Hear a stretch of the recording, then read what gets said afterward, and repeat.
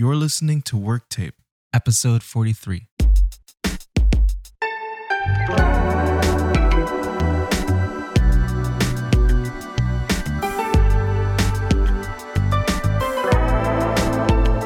Welcome to the Work Tape Podcast. It is your hosts, Isaac Grover and Jeff Hall. How's it going? It's going, man. How's your week been? It's been... A mixed bag. It's been something. I can't describe it quite yet. I will let you know when I can. Post us later. Yes. So, songwriting part 2. Yes, part 2. We were going to discuss a little bit about music theory. Is it helpful or is it hindering? Helpful or hindering? This is one of my least favorite bands of all time. Helpful or hindering? Hinder. Hinder. Cannot stand Hinder. Never heard Hinder. Well, I won't hinder you from torturing yourself. Can I listen to them on my Kinder? I don't know what Kinder is. It sounds German. I mean Kindle, not Kinder. Oh my gosh. I was going to say that sounds German to me. Well, at least you laughed out of it. That was good. Because that joke was totally butchered. Okay, well, I don't want to hinder us from continuing. Yeah, we'll get back to that later. That totally caught me off guard. But pertaining to, yes, is it helpful or hindering? That's good. And you're talking about music theory. Yeah, because sometimes you can use too much of it and get yourself overanalyzing something that shouldn't be overanalyzed. It's simple. Just make it simple. You're making it too complicated. You're thinking it through too much. And it takes away a lot of the magic. Okay, so I think music theory is basically just a tool. It is a tool. It's a tool that you can use wisely or misuse poorly. Tool use music theory pretty heavily. Tool does, and they have some interesting... They always have interesting bass lines. Yeah. I forgot how it goes. It's like a 9... What is it? Something 7, 9... I can't remember the time signature? Yeah, 7 something. They're always about those weird time signatures, and they have their sound. That's just cool. Like, their sound is just... It's Tool. Like, it is Tool. It's kind of like a staple of their music. It's wacky time signatures, cool bass lines, and... That's a very clever schism. Oh, yeah, schism. Huh. So I've noticed this too for prog bands. Definitely music theory is a pretty big thing. Yeah. Like Rush, Tool, Dream Theater. I would say so, because a lot of the stuff that they're playing, you have to be able to logically think that out. Like, they're not just randomly coming up. I mean... We're not messing around, man. You can't just indie folk it out of this one. Yeah. With folk, I think it's more of like amateur musicians kind of just learning a few chords and then experimenting with their own sounds. And that's why I like folk music a lot, because it's really accidental and it sounds more natural and more like genuine. Dude, it works really well. Yeah. I mean, I like my Rush, but I also like I love my Rush. My Simon Garfunkel. I love Simon Garfunkel too, and I love like America or like Nick Drake. Like Nick Drake. Perfect so example. Him I don't remember. Did you show me him sometime? I may have shown you Pink Moon, which is the best album ever by him. What year is that from? 72. Oh, it's 50 years old. Yeah. Sorry for all those 72 born people out there. I want to say 72. If I'm wrong, I might be wrong. But I know it is early 70s, and he released it in his parents' basement, I think, and he did it all by himself. It's just basic acoustic guitar and him singing, and I think there's one track that has a piano on it. Is it like Neil Young-esque? No, it's Joni Mitchell-ish, like with the chords and stuff, but you give it a listen. It's cool. A lot of people say that Elliott Smith kind of took from him in terms of vocal styles, and yeah, he's really good. He's a cool guy. Would you say Elliott was like a mix of that and the Beatles? Yeah. Nick Drake didn't use as complicated of chord progressions, but his voice, like the vocal delivery, was very similar. They always call it like the spiderweb delivery or like spider thin delivery. So was it mostly like cowboy chords? No, he did a lot of alternate tunings like Joni Mitchell. And so you can get like a lot of lush sounds and like interesting chord progressions out of it. Okay. But he's a folk guy. His first 2 albums were definitely folk. Like he had, I'd say more like Neil Young. But the Pink Moon album was a little bit more experimental. Okay, yeah, I haven't listened to him before. Heck, give him a listen. He's a good songwriter. Is he at all in any shape or form like Harry Nilsson? Yes, yeah. Okay. Everybody's talking now. Is it? Well, I know he did one, and Three Dog Night covered it. So Harry Nilsson was the first one to do One is the Loneliest Number. I don't remember how it actually originally went, but of course everyone knows the Three Dog Night version. Yeah. I mean, that one, I think they made the cover, but we can always get into that another time. Yeah. Where the cover is better than the original. Yeah, no, Nilsson is great. But Nick, I have not listened to Nick, not consciously knowing his name. There's a album by Beck called Sea Change. And you can tell he was listening to a lot of Nick Drake and a lot of like folk stuff because the whole album is very stripped down. It's just acoustic guitar and him and a couple of tracks that have like some string arrangements and like a little bit of instrumentation, orchestral stuff. So Beck took some stuff from him. Yes. There's one track on that Sea Change one. I think it's called End of the Road. Beck and Elliott are both top-notch songwriters. Oh, Beck is amazing. Yeah. Mutations, that album is so good. We were talking about how I remember having tracks that are totally different, like they sound completely unique. Beck did that on that album. He has like a bossa nova sounding song. He's got like a jazzy one. He's got a Radiohead-esque one. Who doesn't? I know everyone's ripping off Radiohead. Coldplay, Beck. Or even Radiohead ripped off Radiohead. Radiohead did rip off Radiohead. Tom York, when his solo stuff, he ripped off. Muse. Yeah. Honestly, if you rip off Radiohead, you're doing something right. You're doing something right. Mm-hmm. And if you can get away with it, you're doing something really right. Yep. Oh, that's so cool. No, I needed to check out Nick, man. Yeah, he's cool. He's definitely comparable to, I'd say, Joni Mitchell. That's the best, at least that album is comparable to Joni Mitchell because of the chords. They're just weird, like very open sounding, like spacey. I like traditional major and minor chords, but you add a seventh to it, add a ninth to it, jazz it up, man. Like, because my melodies are not as strong as they should be, so I'll just cover them up with lush chords. Okay, to hide the fact that I can't write melodies. That's a good point. I think a lot of good songwriting is really just a bunch of cover-ups. Yeah, it's a magic show to see, or like it's an illusion, dude. Yeah. So much songwriting is an illusion. But I also think that someone who is really skilled at something, they know where they might lack. Yeah, and then they compensate for it in some shape or form. Yeah, like for those of us who aren't Prince. Oh, and not many of us are. So unless you are Prince, you're going to have to do some sort of compensating. Yeah. Right? And I mean, even Michael Jackson. Because everyone has flaws in their songwriting. So you got to, like you're saying, you got to kind of hide them. Yeah, Michael Jackson he wasn't playing instruments, but he made up for it with his vocal range. Okay, so that's true. He made it up with his vocals and he made it up in more visual ways, right? As an artist. His whole persona. Exactly. And yeah, no, Michael Jackson is a whole new world that you could just discover. Man, it's such a rabbit hole, right? Mm-hmm. But yeah, Michael made up for his lack of being able to play an instrument by just being the greatest singer of all time, really. His voice was the instrument. He didn't need a guitar or a piano or anything. Couldn't he like beatbox and stuff like that?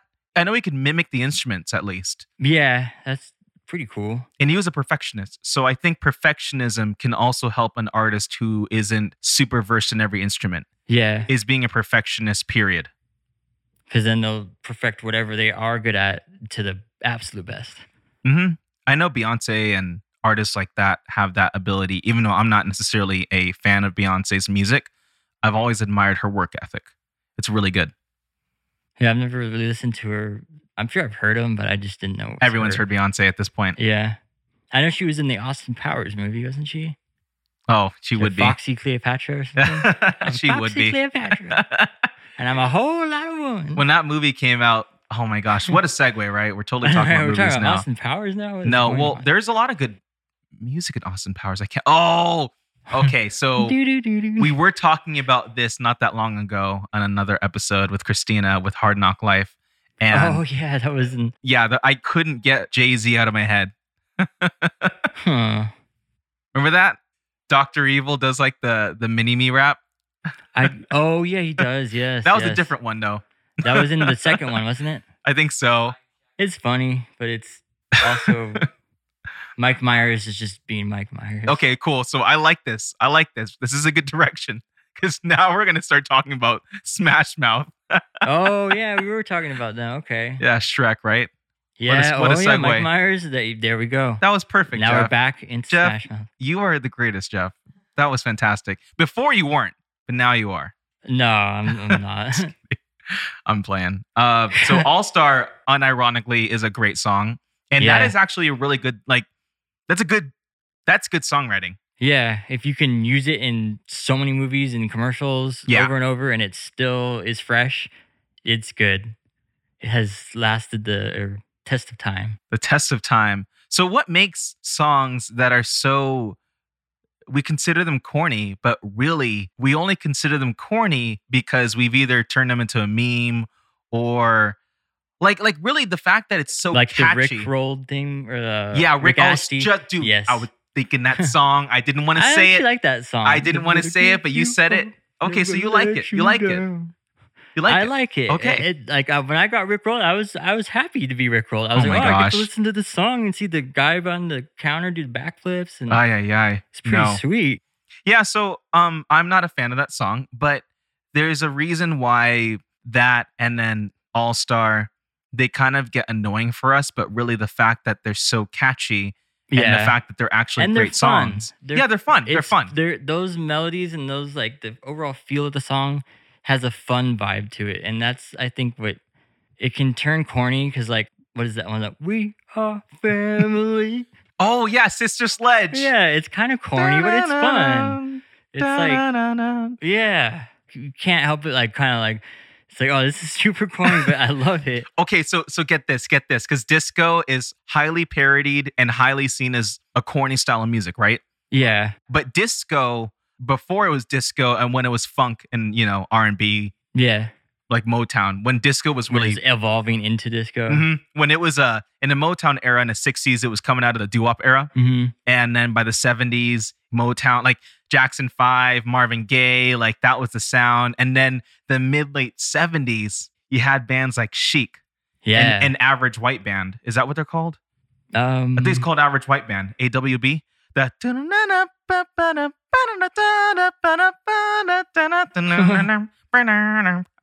don't know if I've heard that one. I'm so positive it's Average White Band. It's a disco standard that It's a disco standard. Cool in the Gang as well. And so I've heard of Cool in the Gang. I know I have to hear the song, but I know I've heard that name before. they're too cool for us. Yeah, Yeah, sorry.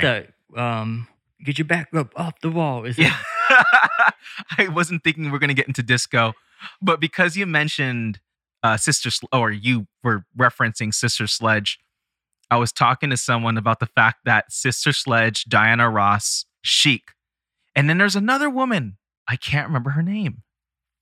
Norma Jean, which Isn't that a was- metal band? I knew you were going to say that. I actually liked Norma Jean growing up. I was listening to some Norma Jean. I remember hearing them a little bit because I went to a Christian high school, and a lot of the Mhm. Christian they're Christian Yeah, hardcore, it aren't is they? Christian hardcore. Mhm. Yeah, that's why. Because Yeah. I was listening to Under Oath and then Yep. For Today.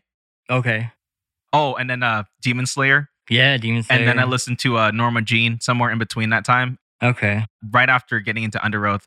Totally different band. Norma Jean, a member from Chic back in the 70s, right?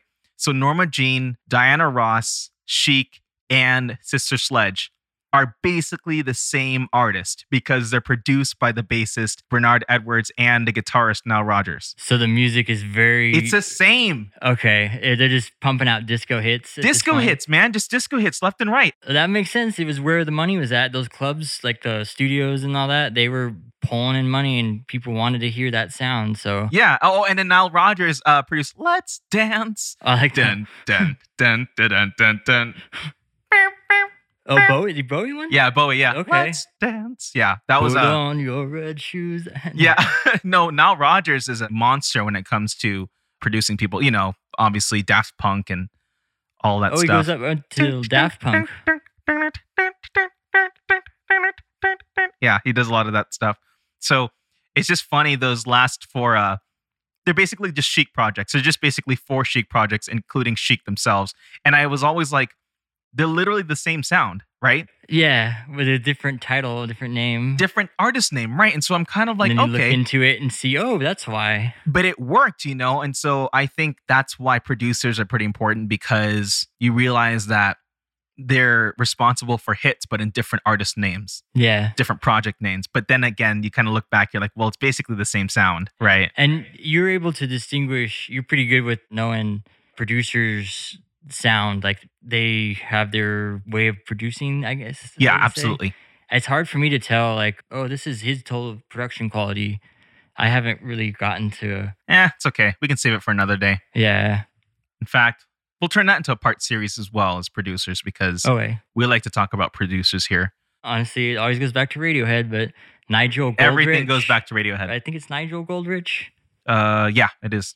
Actually, I do notice his production quality and why I like him as a producer, because he did the Beck album Mutations, which I really like.